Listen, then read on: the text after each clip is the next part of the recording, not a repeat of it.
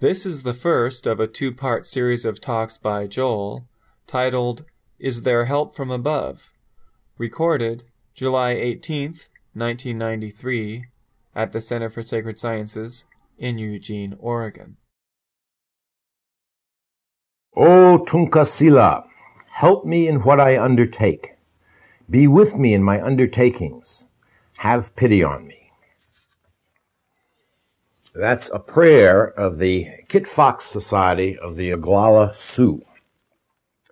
And the object of the supplication is Inyan, which is considered in Oglala cosmology as the source, the primordial source of all things. And Inyan is referred to as Tunkasila, which means grandfather. If any of you speak Oglala, I'm probably butchering your language, and I apologize. But it's a very interesting prayer, because if we just change the name, it could be a prayer in any culture, in any tradition, in any time and place. It could be, O Isis, help me in what I undertake. Be with me in my undertakings. Have pity on me. It could be Marduk, who was the god of Babylonia. It could be Athena. It could be Jesus. It could be Allah. It could be Mary. It could be Shiva. It could be Kali. It's almost a universal form here.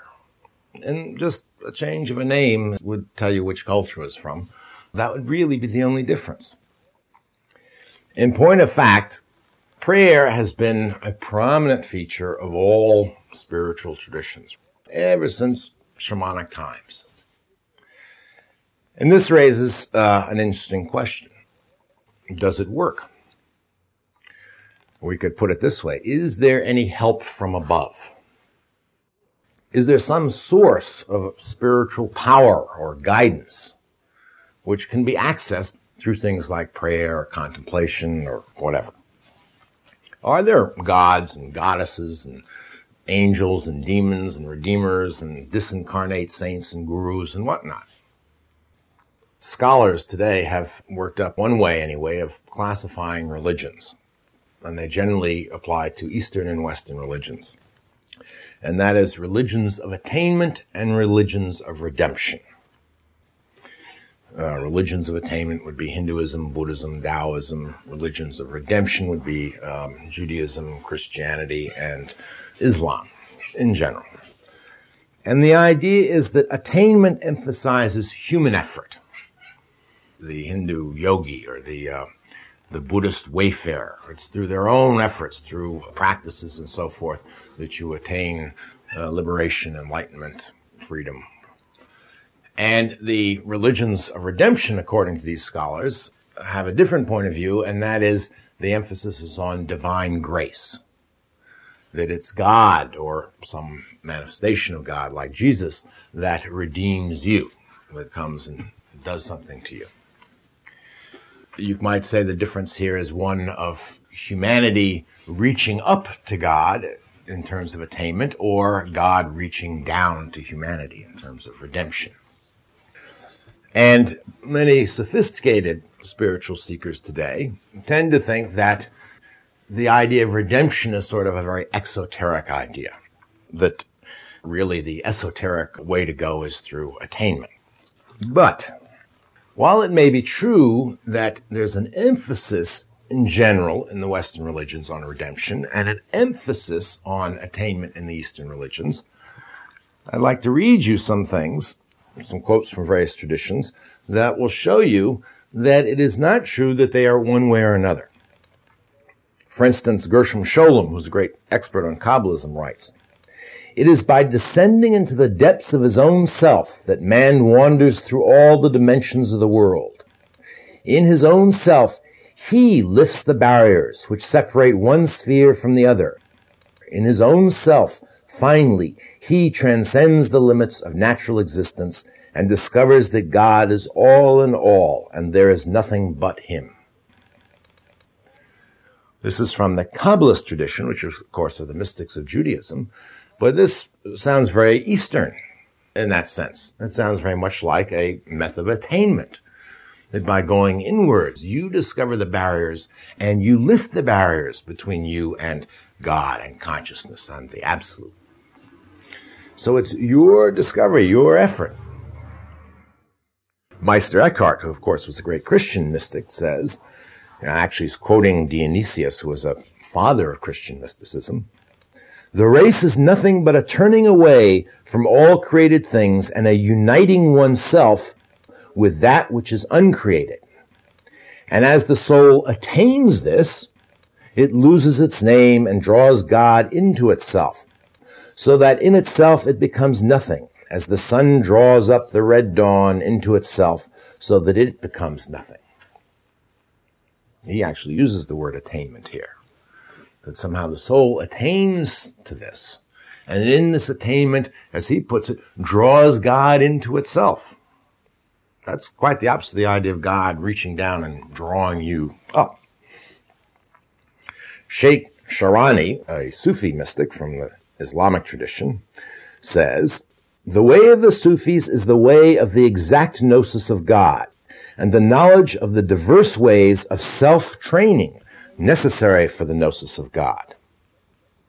The emphasis here is on self-training, disciplines, practices, whatnot. So there is in the Western traditions, particularly among the mystics, very definitely the idea of attainment, of practices, of self-discipline, self-training, of something to be done. It's not just waiting around and praying for redemption. On the other hand, however, in the Eastern traditions, listen to the Buddhist Sutra of the Awakening of Faith.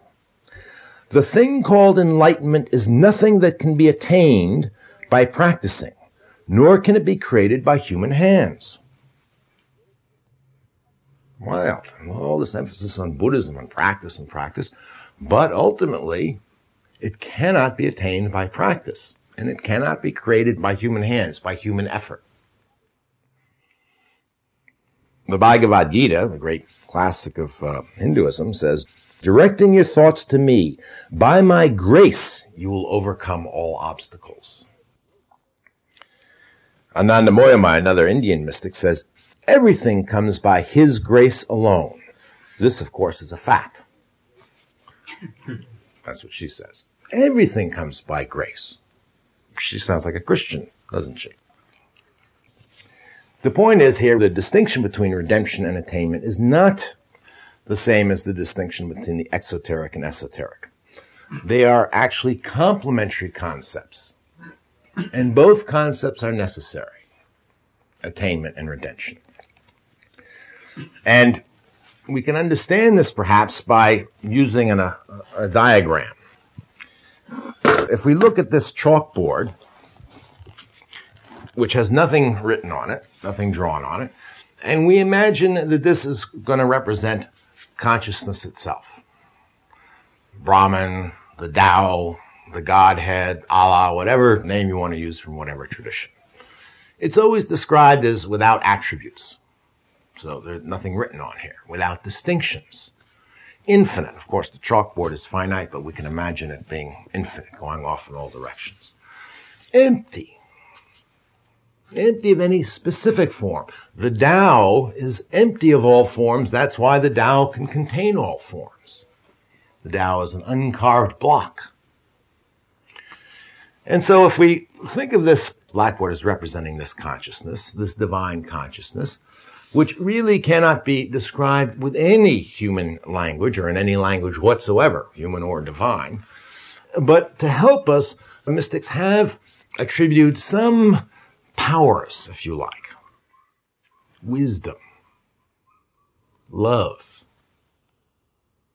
In Hinduism, Sat Chit Ananda, consciousness being bliss. In Christianity, the Logos. You all know the Gospel of John, in the beginning was the Word. The Word is the translation of the Greek word logos. Logos is a Greek philosophical term, but it means really the power to make distinctions, to create order and form. In the beginning, the Word was with God and was God. That inherent in this God is this power of creating the world, manifesting the world. Intelligence, bliss, love, play, the Leela of God. The whole purpose of this is just simply love, if we had to pick a word to try to describe a purpose. This is the nature of this blackboard, inherent in the blackboard itself. Nothing imposed on the blackboard. Now, if we take a chalk and we draw a circle here to represent self. And of course, from a mystic's point of view, this is a distinction that is imaginary.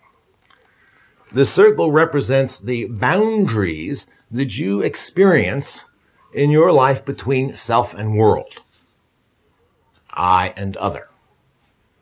I'm here and this gong is over here. That's outside. My thoughts and stuff perhaps are inside me. There's some boundary here. Different people may draw it differently and whatnot, or experience it differently, but this is a boundary we experience. Of course, from the mystic's point of view, it's not that there isn't the appearance of a boundary, but that the boundary isn't real. It's imaginary. Now, if we draw this boundary in consciousness, and we look inside, this represents, you can think of as each one of you, you can look inside, and you see, at least there's the potential for love and intelligence. Not all of us manifest it completely. But there is the potential for love and intelligence, for bliss, for logos, for wisdom in here. It's a potential that manifests through us. We experience that when we behave intelligently, wisely, when we behave lovingly. We also experience this in the encounter with other human beings or sentient beings. So I'll draw another couple circles around here, representing animals and people, let's say. So we recognize something outside us that also manifests love and intelligence. If we look at a rock, well, let's look at a tree first. I'm not a very good artist here, but we might say we recognize a manifestation of intelligence, if you like. We don't think of the tree as being intelligent, but if we observe trees closely, and if you know anything about trees, they're quite marvelous. The organization of a tree, the sap, the cells, the life cycle of a tree. Botanists and so forth get this experience of this tremendous order and beauty in the world of life. And maybe if we look at a rock, we don't really see much of anything in that. It looks pretty dead and whatnot. But again, a scientist might see a rock as extremely beautiful. The structure of atoms and molecules and whatnot. The point here is that all forms manifest love and intelligence. Our vision is somewhat limited by this opaque boundary around us.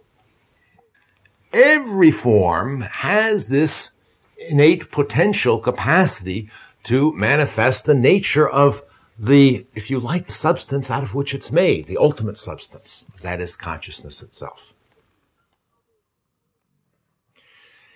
Our seeing this in a kind of a graded way, starting by recognizing that I'm loving and intelligent, of course, that some other people are loving and intelligent, that some animals have less intelligence and perhaps less love, all the way down through trees and plants and down to rocks and molecules and whatnot. That gradation is a consequence of our own ignorance and blindness. Truly speaking, the same love and intelligence that's inside here is everywhere. This is why, for instance, the Upanishads say about Brahman, he is within all and is also outside. And Lady Tsogyal, the great Tibetan practitioner, wrote, if you recognize me, the Dakini queen of the lake of awareness, the principle of the whole of samsara and nirvana, you know that I live in the minds of all sentient beings. Though certainly we are ultimately inseparable, failing to recognize me, you objectify me as an external entity. Let's dwell on this one for a minute. She's saying that she, and now she's speaking of her true identity as consciousness itself, poetically put as the Dakini queen of the lake of awareness. The lake of awareness is this chalkboard. The principle of the whole of samsara nirvana, the whole of the deluded world and the real world. If you recognize this, you know that she lives in the minds of all sentient beings. And in fact, she lives in all samsara nirvana. Though certainly we are ultimately inseparable, there's no difference between her and us, she's saying. This line is imaginary. Failing to recognize me, failing to recognize this ground of being, this chalkboard, you objectify me as an external entity. In other words, you look out there and you see other beings, gongs, trees, whatnot. This is a product of delusion, a projection of delusion, if you like. But ultimately, it's all a manifestation of the same underlying wisdom and love. Dionysius, who Meister Eckhart quoted earlier, writes, God is within our intellects, souls, and bodies, in heaven, on earth, and whilst remaining the same in itself, it is at once in, around, and above the world, supercelestial, superessential, a sun, a star, fire, water, spirit, dew, cloud, stone, rock, all that is, yet it is nothing. Christian mystic, beautifully put. It is all that is, and yet in itself it is nothing. It is all the people and the trees and the dews and the rocks and the clouds and so forth. And yet in itself, the chalkboard is empty. It's nothing the way the Tao is nothing. And yet the Tao manifests the myriad creatures. Abin Arabi, a Sufi mystic, says essentially the same thing.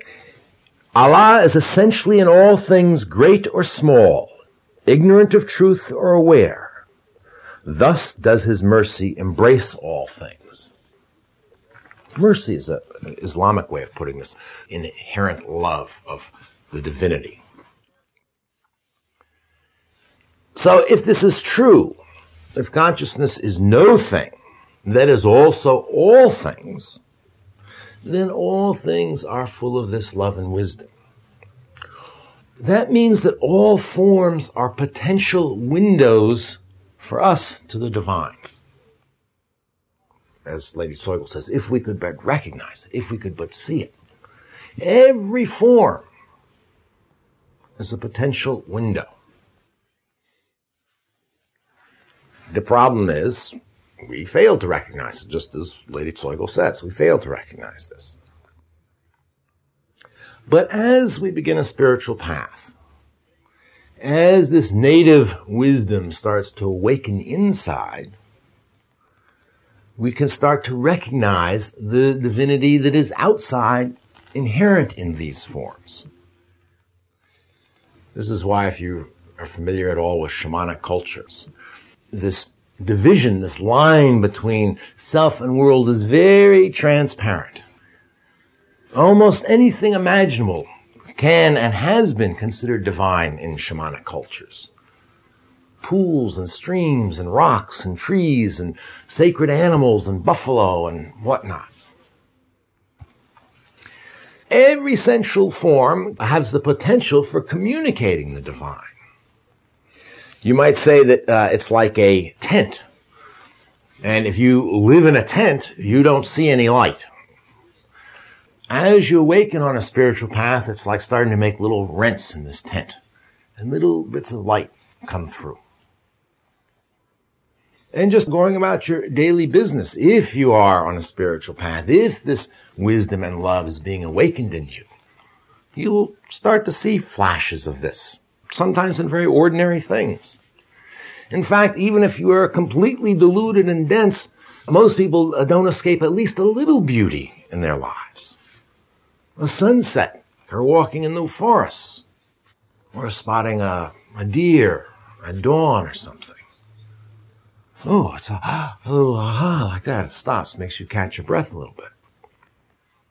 You have to be awfully dense not to get a little glimpse of this.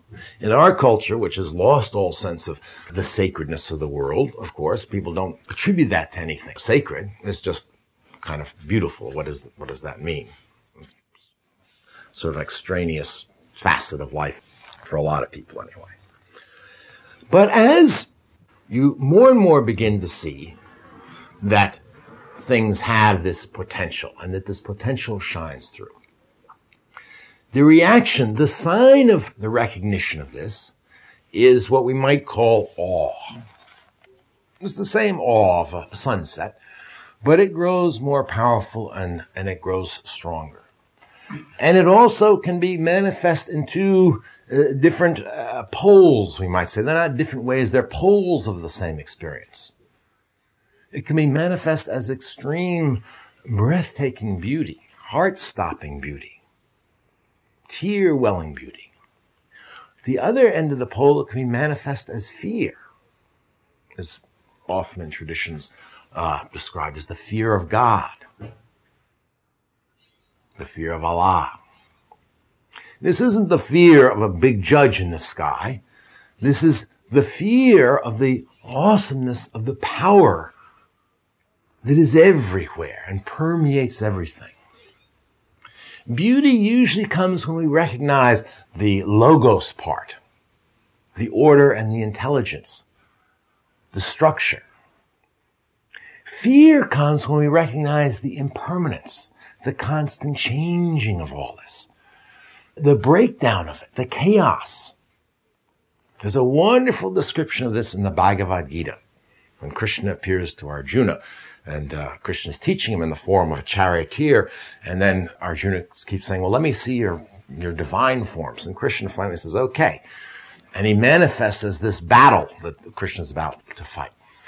And Arjuna's descriptions are horrendous. Krishna gobbles up these armies and gnashes them in his teeth. And Krishna's going, oh my God. And finally he begs, Arjuna is, and finally he begs Krishna. He says, I see, it's wonderful, it's awesome, but please come back to your form as a charioteer. Enough already, at least for a while. It's not just in the Christian and Jewish traditions that there's this idea of the fear of God. We've been reading in our Wednesday group about Buddhism, this book by Aya Khema, and she talks about fears and obstacles. That when you really encounter impermanence and experience the impermanence of the world, it can create this. Awe is a good English word that sums this up. Awe has that sense of both fear and beauty at the same time. Art is another way this can manifest to us. Sacred artists, holy artists, consciously know that they are recreating forms that have this quality or have had this quality for them. It might be something as simple as a shaman's drum, the paintings on the shaman's drum. And then, of course, it can be the art of architecture, great temples, cathedrals. All attempts to use the sensual realm, the materials that are just ordinary stuff, and shape forms that will have this transparency, that will be windows. This is the purpose and meaning of sacred art as opposed to secular art, which is decorative, or which you collect because you think it's going to go up in value. You know, there are a lot of people who collect art as a hedge against inflation and so forth. But sacred art is art that is designed to mediate the divine to us. What it does, when you find a form, a sensual form, that has this quality to you, and it will be different for different people, it's designed to draw your attention, to direct your attention to it. All of which can be summed up under the word worship. The meaning of the word worship is to be orientated to what is most worthy. So if you go into a cathedral to worship, the whole design of the cathedral is to direct your attention to what is most worthy. Through a form, to the ground of it all.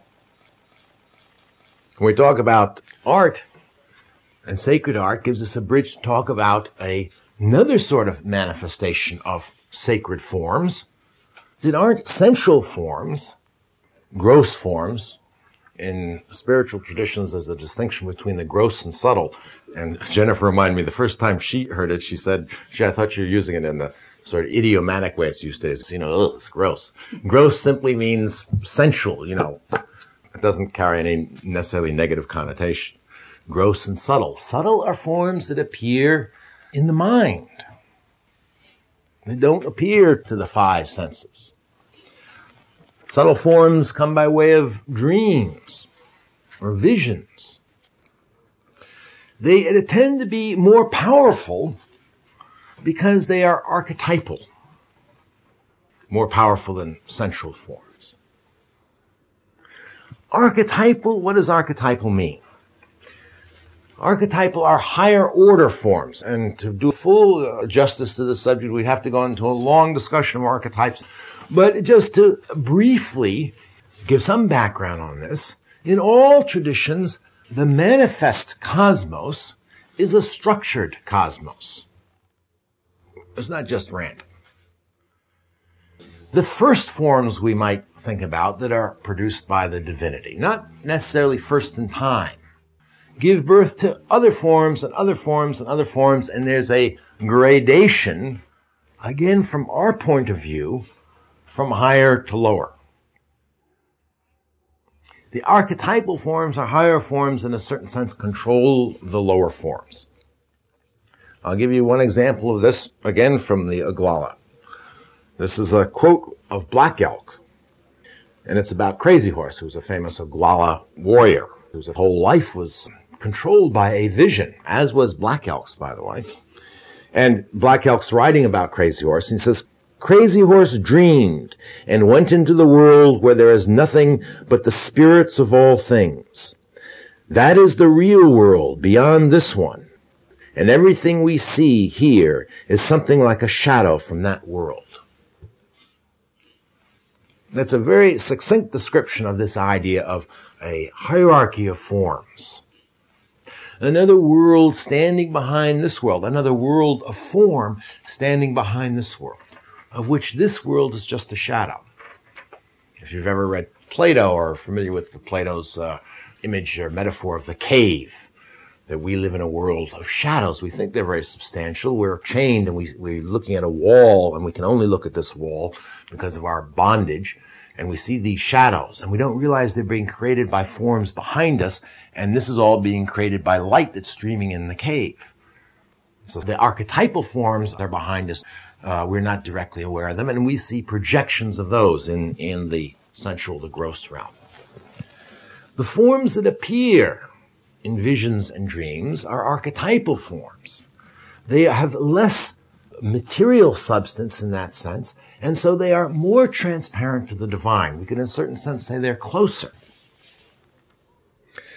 They are part of this hierarchical structure, and hierarchy, by the way, means simply coming from a sacred origin. Arche is Greek for origin, and hierarchy, I'm not quite pronouncing that right, is sacred. So it means sacred origin. Everything comes from a sacred origin.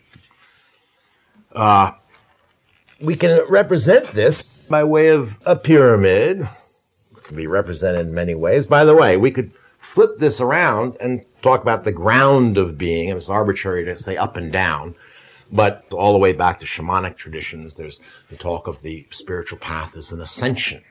In Siberian shamanic traditions, it's very often represented as ascension on a tree up to heaven, for instance. And there'd be 7 or 9 or different realms that you pass through. The whole idea of the Indian rope trick initially came from the idea of climbing up this sacred vine that is connecting heaven and earth. The tree of life is, again, the tree that connects these realms. One way of talking about this is the Buddhist distinction of the 3 kayas. The 3 bodies of the Buddha, not the historical Buddha, but the Buddha nature, which is the chalkboard. The top layer then of this pyramid would be the Dharmakaya. That is the transcendent mind of the Buddha. The middle layer here is the Sambhogakaya. That is the subtle realm, archetypal manifestations.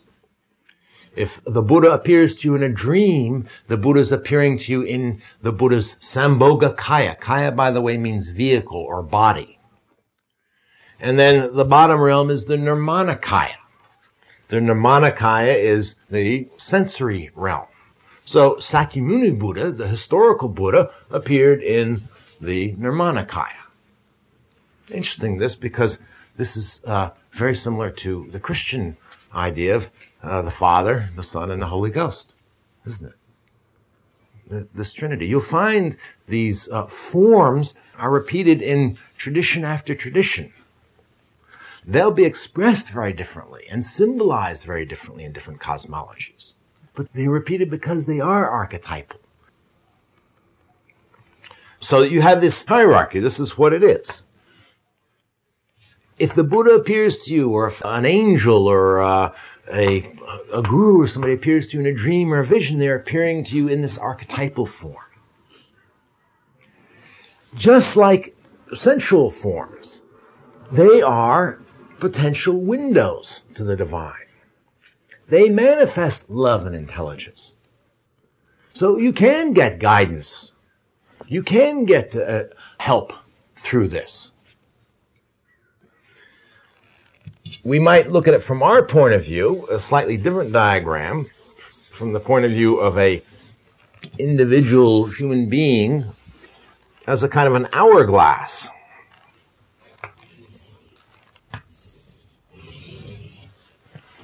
It's an hourglass without a top and a bottom.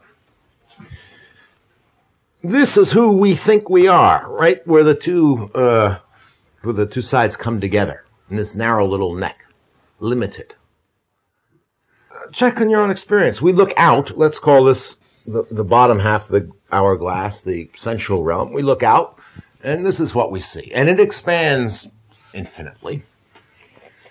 And if we look inward, however, we'll find the same thing.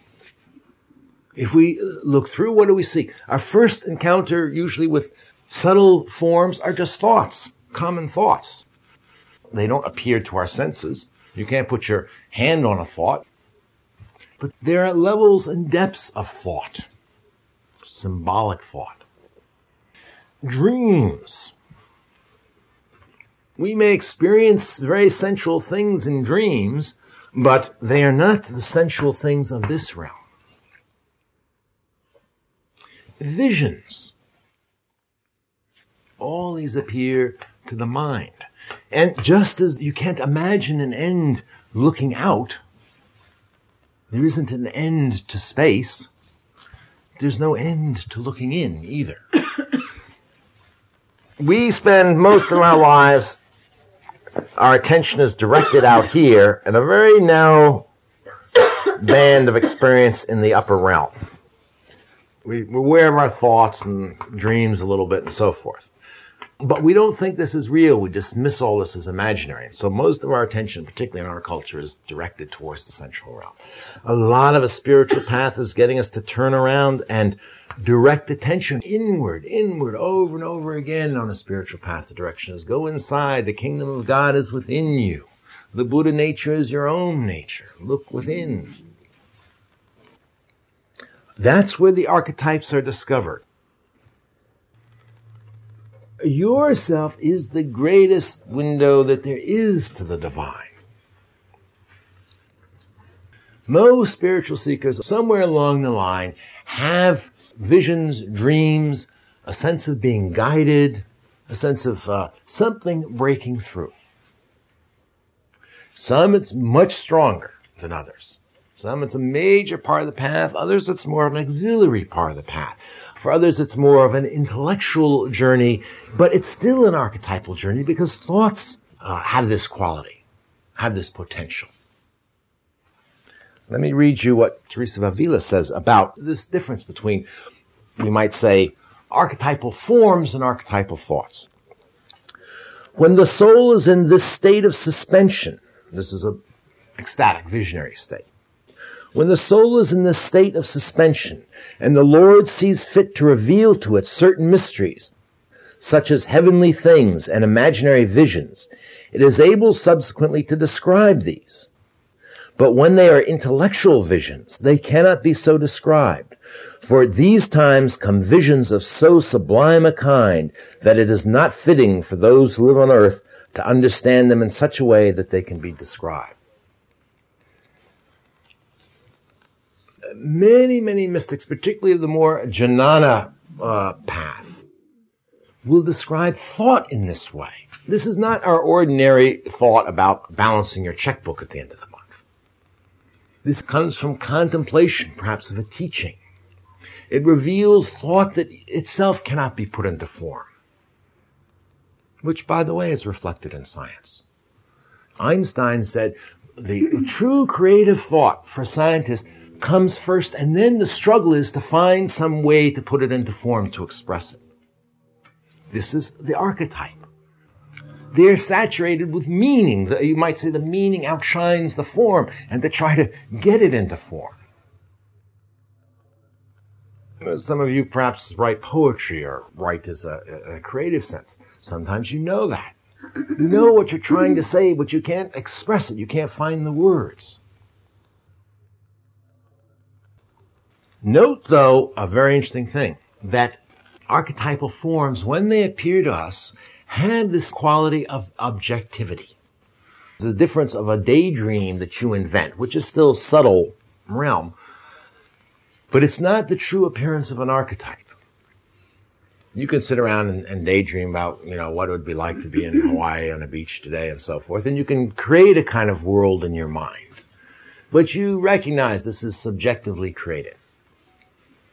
This is why St. Teresa says that in her terms, in her cosmology, the Lord grants you this grace. The worship, the turning toward a sacred form, is matched by a response on the other side, if you like. At least it appears this way.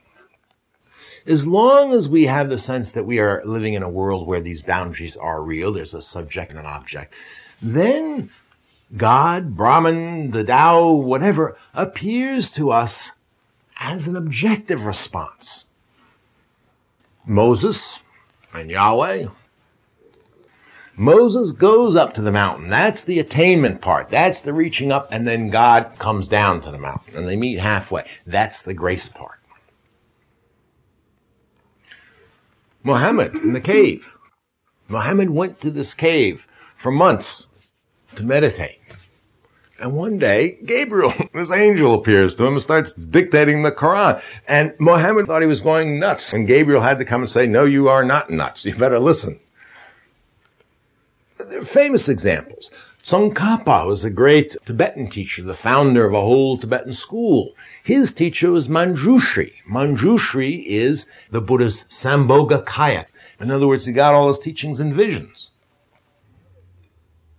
Some of these visions have changed the whole course of history.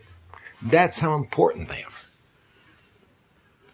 We would not be sitting here today in this culture if Jesus had not appeared to Paul on the road to Damascus. That one event was more important than the Battle of Waterloo. It had more effect in history. Do you see what I mean? Quite amazing, isn't it? Ibn Arabi says, divinity presents a level of reality that causes the worshipper to imagine that it is the object of his worship. In reality, this level is the self-manifestation of God to the consciousness of the worshipper of the object in this particular mode of manifestation. He's talking about this appearance of a form. In order to reach us, consciousness, the divinity, appears in a particular form. It's natural then for people to say, oh, this is God, as though that was the whole ball of wax. But it's only because this is the form you can understand that consciousness appears in that form. In Christianity, a very common manifestation is Jesus. Jesus does not normally appear to Hindus. Krishna appears to Hindus. I don't know of one incident on record where Krishna just up and appeared to a Christian. You can read all through the mystics of the Middle Ages. There's not one that I know of where Krishna appeared. and archetypal Buddhas to Buddhists and so forth. However, and this is what Jung began to discover, there are structural, functional parallels between these archetypes. For instance, there is a Redeemer type, of which Jesus and Krishna and the Buddha are clear manifestations. And there are other kinds of archetypes that appear. Mary, for instance, or the saints that appear to people in Christianity, that appear in relation to some specific obstacle that the practitioner is experiencing. One of the major tasks of a new worldview will be to map this out. I don't have a map for you. It's several generations of work to do. I'll give you one example of this, a fairly clear-cut and well-worked out one, though, from the Tibetan tradition. In the Tibetan tradition, there are many dakinis and devas and whatnot, but there are basically 5 Sambhogakaya archetypes of the Buddha. And each one has a function. Each one transforms a different obstacle. So one transforms anger. One transforms jealousy. One transforms ignorance. One transforms lust. One transforms pride. And in that tradition, rather than just wait for some vision to happen, there are methods and techniques of working with the archetype. So if your problem is anger, you go contemplate and work with the archetype that transforms anger. Very sophisticated. Again, though, it requires directing attention through prayer or contemplation to the archetype. So this relationship between grace and attainment is a two-way street. It's not unlike human relations. There's only so much I can do to reach out to you. If we're going to have a relationship, you have to reach out to me. There's only so far I can go in controlling a relationship, much as I might like to control the whole relationship. The joy of the relationship is that I, ego, can't control it all. I used to ride horses a lot. And one of the differences between riding a horse and riding on a motorcycle, for instance, and there are a lot of physical similarities. You don't have a windshield and there's the wind blowing your hair and all that. But there's one big difference. That horse has a mind of its own. You have to work with a living being here. It's a huge difference. So the answer to the question is, yes, there is help from above. There is something that responds from the other side of self, if you like. There is not only a reaching up, there's not only your own effort, your own discipline, but there is also a response that can come in many forms. It's not just a naive, exoteric corruption of the teachings to think that way about prayer, for instance. However, there is a difference between an exoteric approach to archetypal phenomena and an esoteric approach. And it's important to understand that because otherwise they can be badly abused. The two main things to guard against is, first of all, reification. I mentioned reification before as taking something imaginary to be real. In this case, it's thinking that these forms had this power in their own right. Well, the most common example of this is idolatry, is to carve a statue of Athena and set it up and think that the power is in the wood itself, not to recognize that the form is the window. And this is a great danger and happens often in traditions because somebody does have an experience of Athena. And if they're an artist, they carve a statue because they want you to look and see that window. But other people come along and they don't see that as a window. They just see a statue. But they think then there's something magical about the statue. This is why in Islam and Judaism, there was a great suspicion of idols to the point where they're forbidden. It's so easy to fall into that. It's so easy to mistake the wood or the stone for the divinity, not to use it as a medium for this communication, this experience. So the great danger here is that you fall into this magical view of the world, so to speak. Also, the same thing is true if you approach this from a selfish point of view. If the ego looks at an idol and decides, ooh, I can use that power for myself. I can manipulate the world through some power that's here. This is even worse abuse.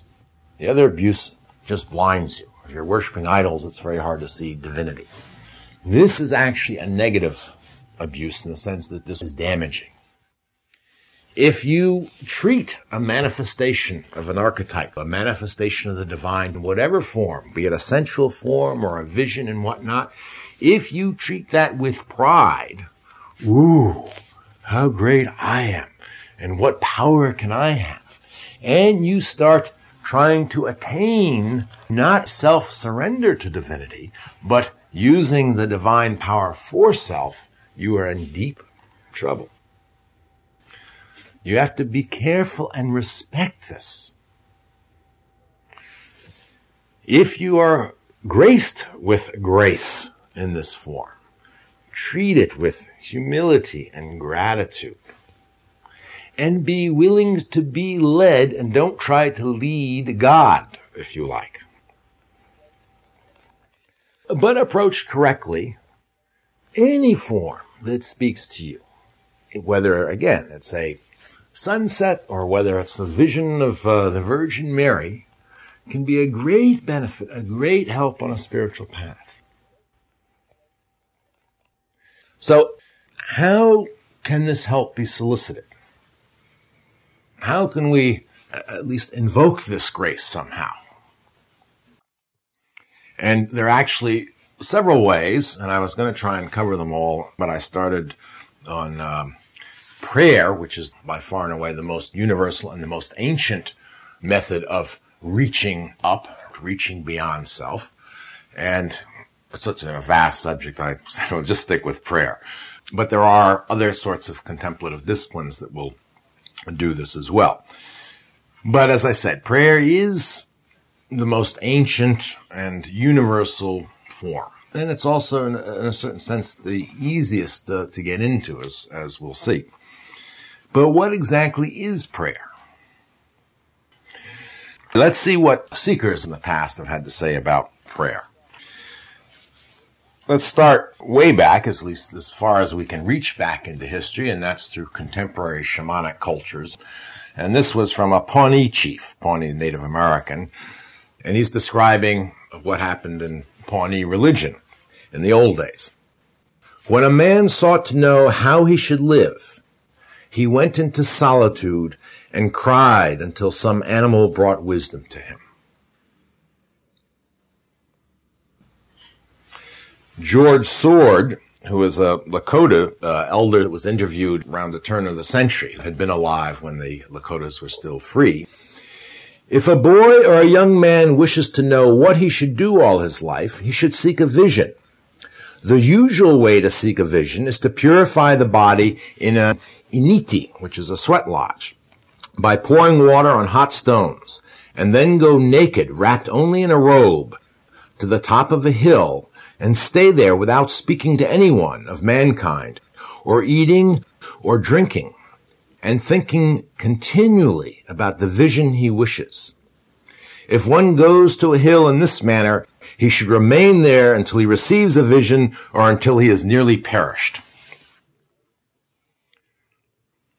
And then here's a description, quite classic, from Igjugarjuk, who is a Caribou Eskimo. And he tells about a vision quest that he undertook, seeking a vision from a female deity named Pinga. And his instructor was a shaman named Perkanak, I guess it's pronounced. And there was a long preparatory process here. He first fasted off and on for extended periods of time, actually, and went through all these things for about a year. And finally, his shaman, his instructor, took him out to an isolated spot and built him a little snow hut. This is up in the Arctic. And all he had was a skin to sit on. He had to sit in a snow hut. And he had to sit here for 30 days, fasting and being completely isolated. And then here's the instructions that Purkana gave him. As soon as I had become alone, Purkana enjoined me to think of one single thing all the time I was to be there. To want only one thing. And that was to draw Pinga's attention to the fact that there I sat and wished to be a shaman. And then he describes what happens. Towards the end of the 30 days, a helping spirit came to me. She came to me whilst I had collapsed, exhausted, and was sleeping. But I still saw her, lifelike, hovering over me. And from that day, I could not close my eyes or dream without seeing her. It was a sign that Pinga had now noticed me and would give me powers that would make me a shaman.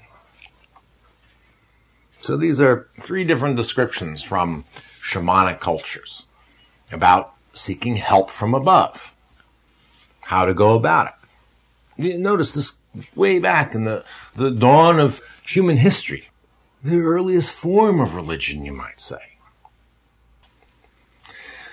There are 4 points about this, about these descriptions that we should notice. One is the necessity for solitude.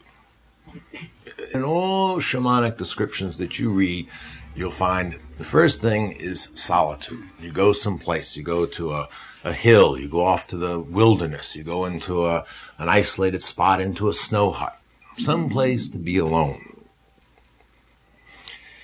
And then the next thing is this business of crying for a vision. The Lakotas go out to cry for a vision.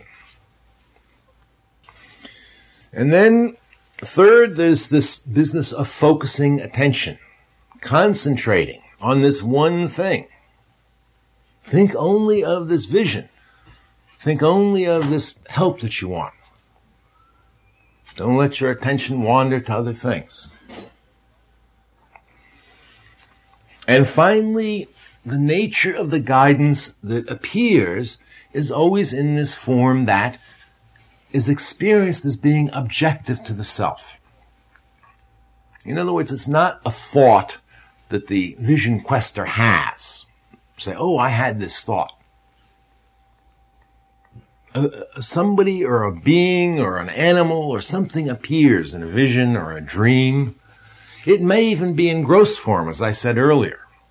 You may see a white buffalo pass you while you're sitting on your spot, and that might be the communication. Oftentimes, in the reports we get from shamans, it's not mentioned whether this was a dream or a vision or an actual white buffalo that passed, because that was irrelevant.